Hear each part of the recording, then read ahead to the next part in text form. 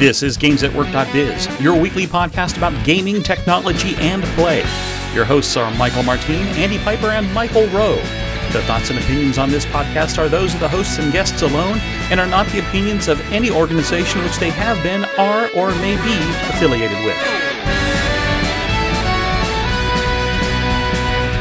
This is episode 397, Chatty Bad AI.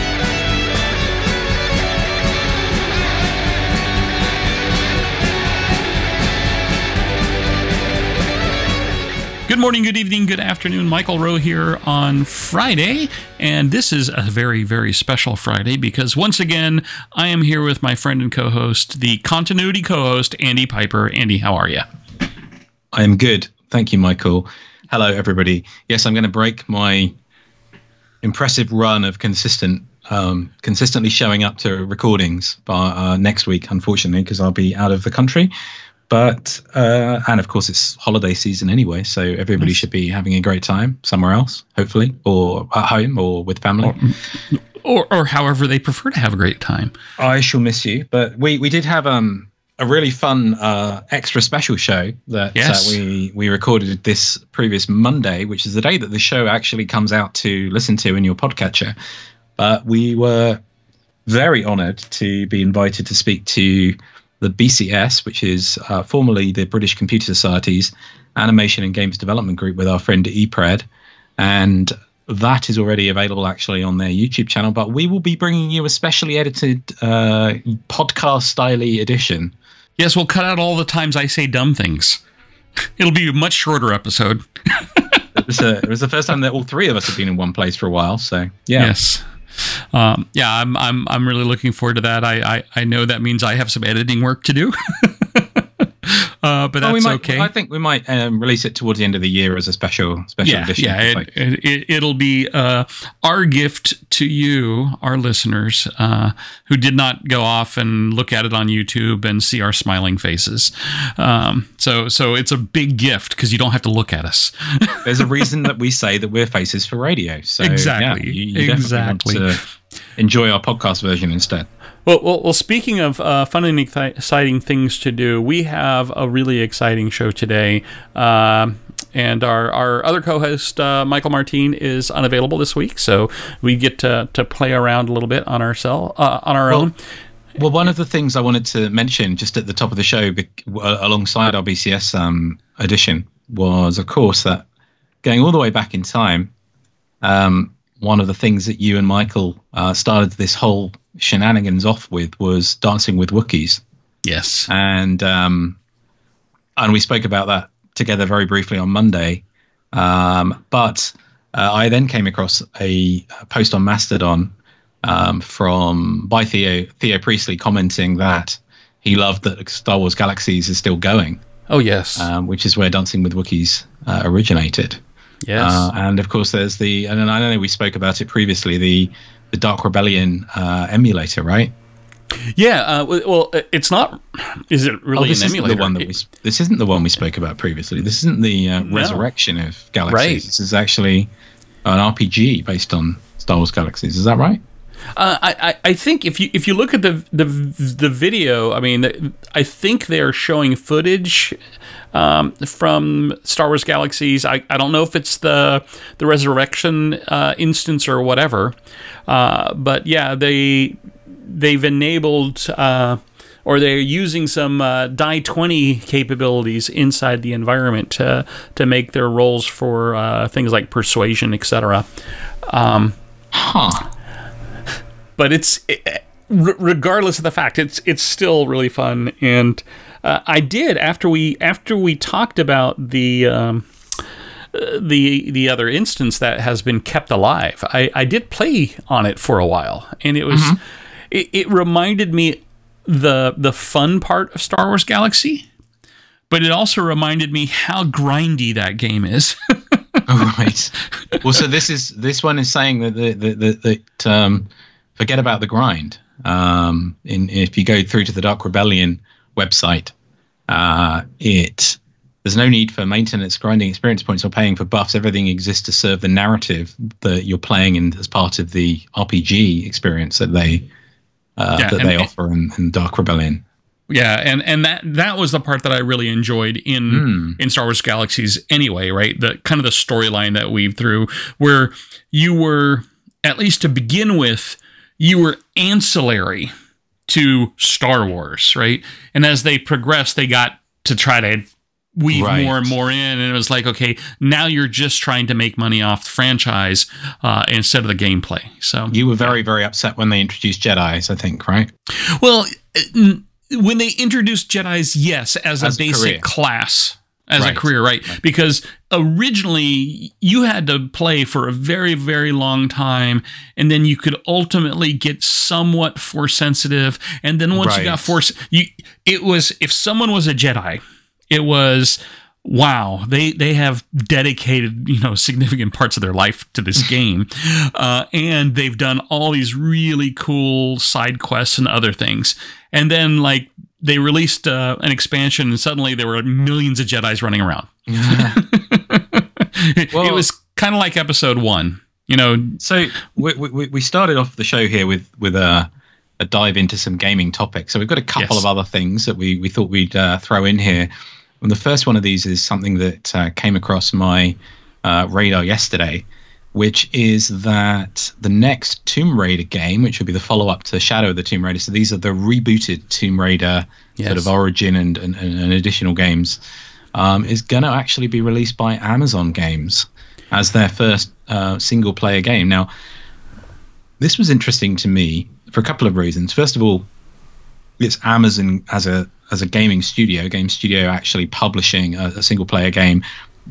Prime Gaming, Amazon. If you have Amazon Prime and you have a game and you want to get into gaming, they offer you free stuff each month, but it's PC only.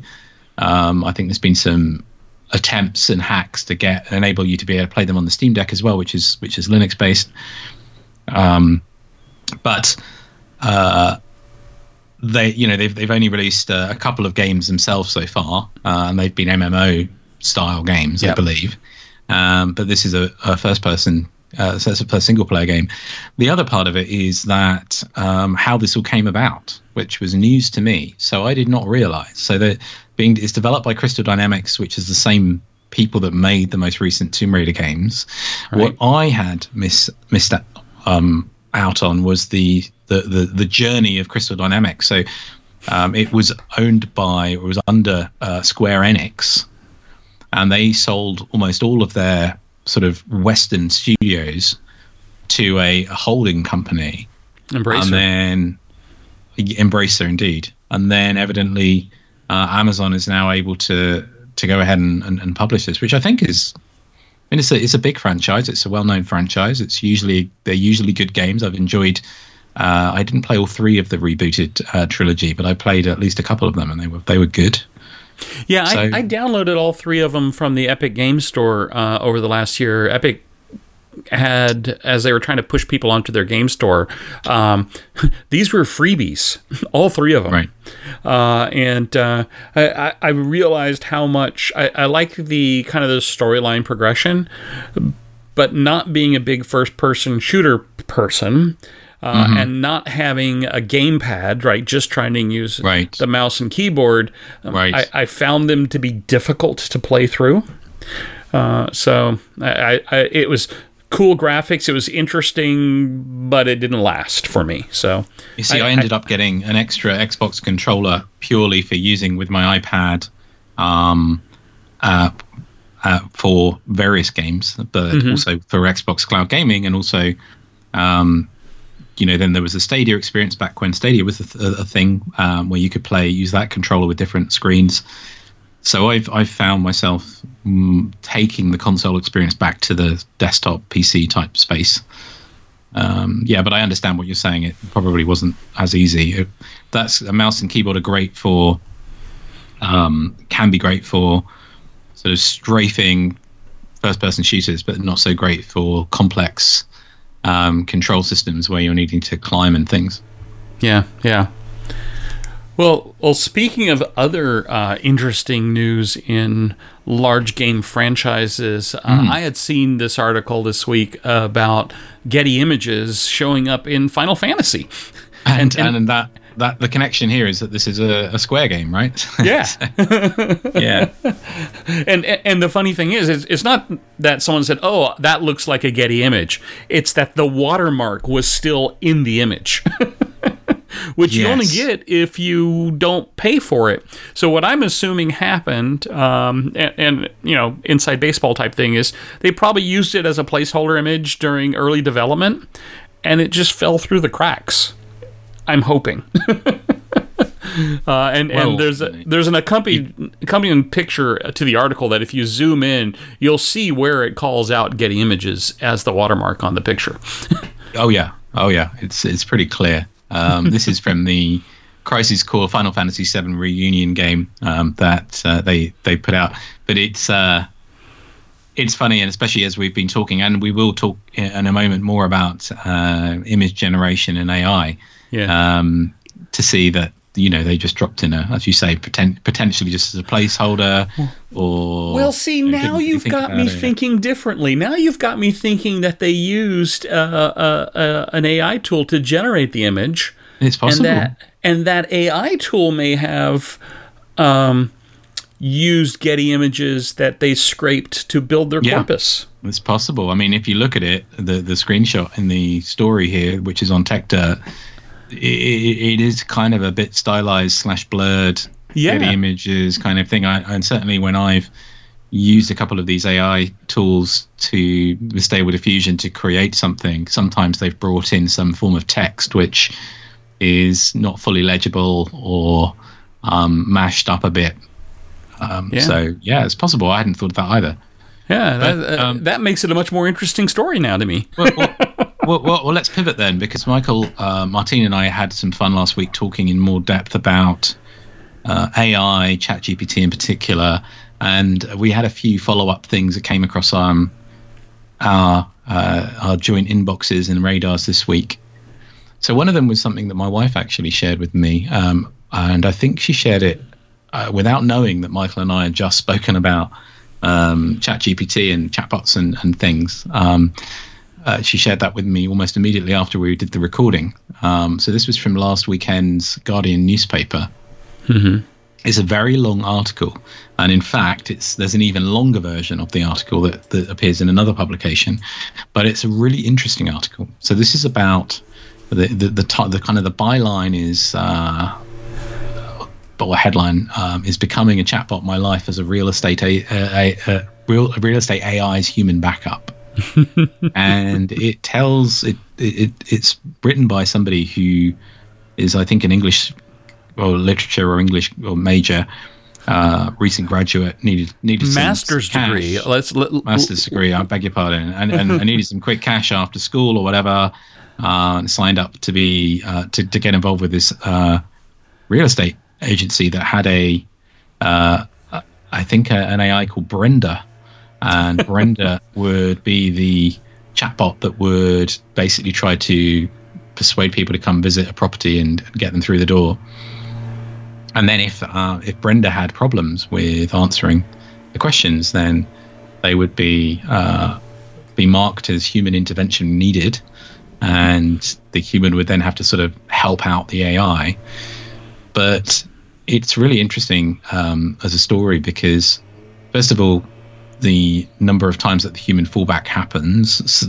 Secondly, the guidance that the human fallbacks are given not to admit that they are or are not a bot. In fact, to say that they're human, but then not to, not to admit the connection. So I can see them. I can see them saying, because anytime I have a chat interaction, I always say, are you a bot? Because, all right, I'm going to be rude to a bot, maybe, and polite to a person. That's actually a really good point that came up somewhere else recently. Yes, go on. And so to say that there's these interventions that occur when a human is involved, I can see every one of those being at the point where the person questions, "Are you a bot?" Yeah. On that subject, somebody I know from DevRel recently posted something about how to be nice, essentially, in support, reducing abuse in sort of dev platforms, and calls out the fact that a lot of the time the assumption is that, as you just mentioned, that the assumption is that you're talking to a bot, and therefore, especially quite often, younger folks come in and start being quite strong, using quite strong language, and until it's pointed out to them that actually they are talking to a human in that case. In this case, though, one of the interesting things was that the person involved in this job, sort of backing up the chatbot, found herself starting to use the language that they'd been taught that the chatbot used in their day-to-day life, and then sort of literally sort of finding it kind of crossing into their real life. So it was so it's a really interesting story, but this is, to be clear, this is not about ChatGPT. This is about a company that had come up with their own way of trying to build this. But we're moving on from that. Well, before we move on, I have 2 points I want to quickly make. One, let's do it. Having been in support myself in the past, if I'm talking to a real support person, I'm actually probably overly polite, because they have a miserable job, because people call support when there's a problem and they're upset, right? And so, I tend to be probably overly appreciative and helpful and polite. The second thing about this article that I did find interesting was, there's a belief that AI is going to take everybody's job. Well, in this case, the AIs are creating new jobs because they need somebody who can actually interact in a more natural way. So maybe with enough AIs, everybody in the world can be employed, because we need all these humans to back them up. Oh well, you never know. But we've been talking about AI, and good or bad, one thing that came up last week was a story about how Stable Diffusion and other art-based AIs can be not so great. Yeah. This was actually about Lensa, which I think spoke about. In fact, I think we spoke about it. Did we speak about this on Monday or last Friday? I don't remember. But certainly the one that sort of lets you generate multiple versions of yourself in different art styles. I think you talked about it last Friday. The interesting thing about this is I've seen a lot of people using this lately, and I have multiple reactions to it that I had come to before I even read this article, right? One of the things is, if you look at the licensing of it, the users have not only given up the right to their pictures that they upload, but they also cannot claim any licensing to the generated content. So any generated images can be used by the company for any purpose that they deem necessary whatsoever, with no rights by the people who have paid them money to generate these images. So I'm kind of, that gives a big distasteful feeling in my mouth. And then I read this article, which really is about the fact that the images that are generated tended to be for this one female author overly hypersexualized. Skimpy clothing, etc. And my first gut reaction was, yeah, I'd hate to see the training set, and B, bro culture of building these platforms. So I was not surprised, but it's very upsetting and frustrating that we are still doing this, right? And reinforcing the images and stereotypes through AI now of some of the behavior of people when it comes to generating these images. Yeah, it was disappointing, and it was also fairly clear based on the evidence that what's going on here.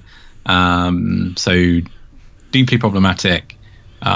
Good reminder to think about both the ethics and the sort of the balance and all kinds of other issues when it comes to how we train these models. And again, coming back to some of the stuff that we talked about last week, it's we're training models based on existing data. We're not generating net new stuff.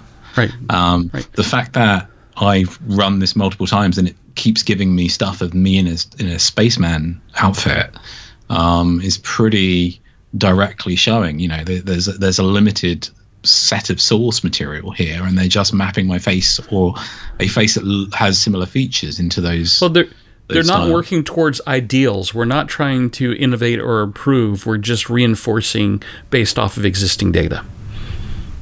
So one cool thing that has come across our interest this week was something called Riffusion. And yes. I shared this with Michael, and we spoke about this before we started recording. And I said, yeah, but do you really get what you're looking at? Because he kind of said, oh, yeah, it's cool. I like the music.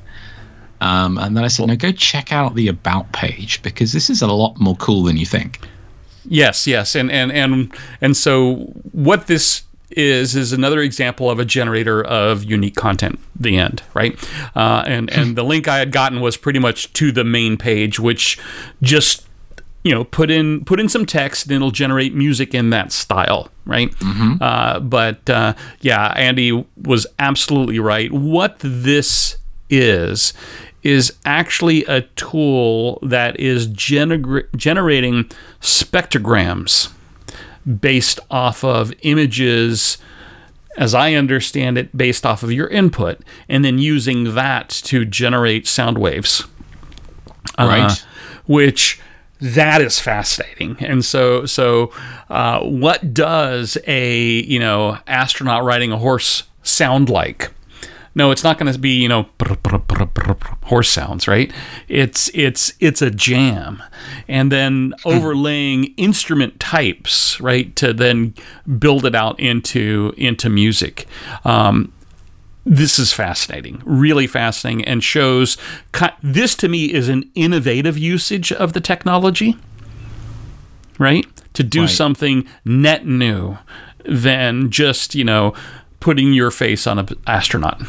And, this is that you can take these spectrograms, these images, convert them into audio clips, and then not only that, you can get infinite variations by varying the seed that generates that in an audio context, which is something that we don't necessarily think about. We've been thinking about this in the context so far, mostly at least, that I've come across, of text and pictures, and then this is demonstrating that you can go into the dimension of sound as well. It's really interesting. It's quite complicated. Worth looking at the About page. Yes, but it's also worth just going to Riffusion and typing some stuff in and listening. Jam into the music. Kind of nice. Yeah. All right. Let's head towards the exit here. Yes. One thing that we want to congratulate you on, dear listeners, is that you continue to come back every week to listen to our technology podcast, because the New Stack this week have published their top 5 internet technologies of 2022. And if you've been listening to our show for either 2022 or any really the last 10 or 15 years. Well, evidently the New Stack has some of them. Yeah. The New Stack has been listening, because I think they've taken our content and made it kind of the top 5 things to listen to or to talk about. Well, all 5. So the top 5 headlines here: generative AI. Oh, we just talked about that. Mastodon and Fediverse, that's something we've spoken about more in the last few weeks as a result of recent events, but certainly something we've been talking about recently. Cloud IDEs, not really something we cover in the show, but we talk about I have talked about cloud build tools a couple of times early in the year, so close. Metaverse, and specifically open metaverse, and we've always been talking about interoperability, and so on, 3D culture, 3D virtual spaces, going far beyond just Meta's version of the metaverse. Yep. And decentralized storage, which is, again, something that we haven't specifically spent a ton of time talking about. It's a bit beyond the realms that we normally go to here. But yeah, I mean, I think we've been right on the money, Michael. We've been a finger on the digital pulse as usual. Yay us! Well done, you. Well done. Yes, and thank you, listeners, for guiding us down that path. One final thing that I thought was fun this week, and it comes from a bot, and this bot lives on in the Fediverse. Bots in space, bots in .space, which is where a lot of the different sort of creative bots live. I'll just quickly mention that the Games at Work Fediverse account currently lives on Bots in Space, but it's not really a creative bot, so we're going to move it somewhere else. But we'll share that in good time, and you'll get redirected. But this is Bots in Space 1994 clip art, which is just super fun. It's a feed of if you cast your mind back, if you're able, to 1994 when Corel Draw was, or Coral Draw was, I always called it Corel when I was... Corel, yeah. Corel. Corel Draw. Huge, vector graphics tool that was very popular back in Windows 3.11 NT days. And it's just sharing random bits of clip art. It's just fun. I thought it was cool. I did enjoy that feed. Go browse. Take a trip down memory lane. Well, we want to thank all our listeners and those of you who did attend the session with the BCS earlier this week. We appreciate any and all feedback, and we can be reached many different locations. But as always, number one, at our website at gamesatwork.biz. As well as if you want to go and follow us on the Fediverse at Games at Work at Bots in Space for now. And as Andy mentioned, we will be moving. And don't forget to rate us and subscribe on your favorite podcatcher. All right. I will not see you next week, but I'll be back soon. Thanks very much, Michael. Thank you. And we'll see you all later. Cheers. See ya. You've been listening to GamesAtWork.biz, the podcast about gaming, technology, and play. We are part of the Blueberry Podcasting Network, and would like to thank the band Random Encounters for their song, Big Blue. You can follow us on Twitter at GamesAtWork_biz or at our website at GamesAtWork.biz.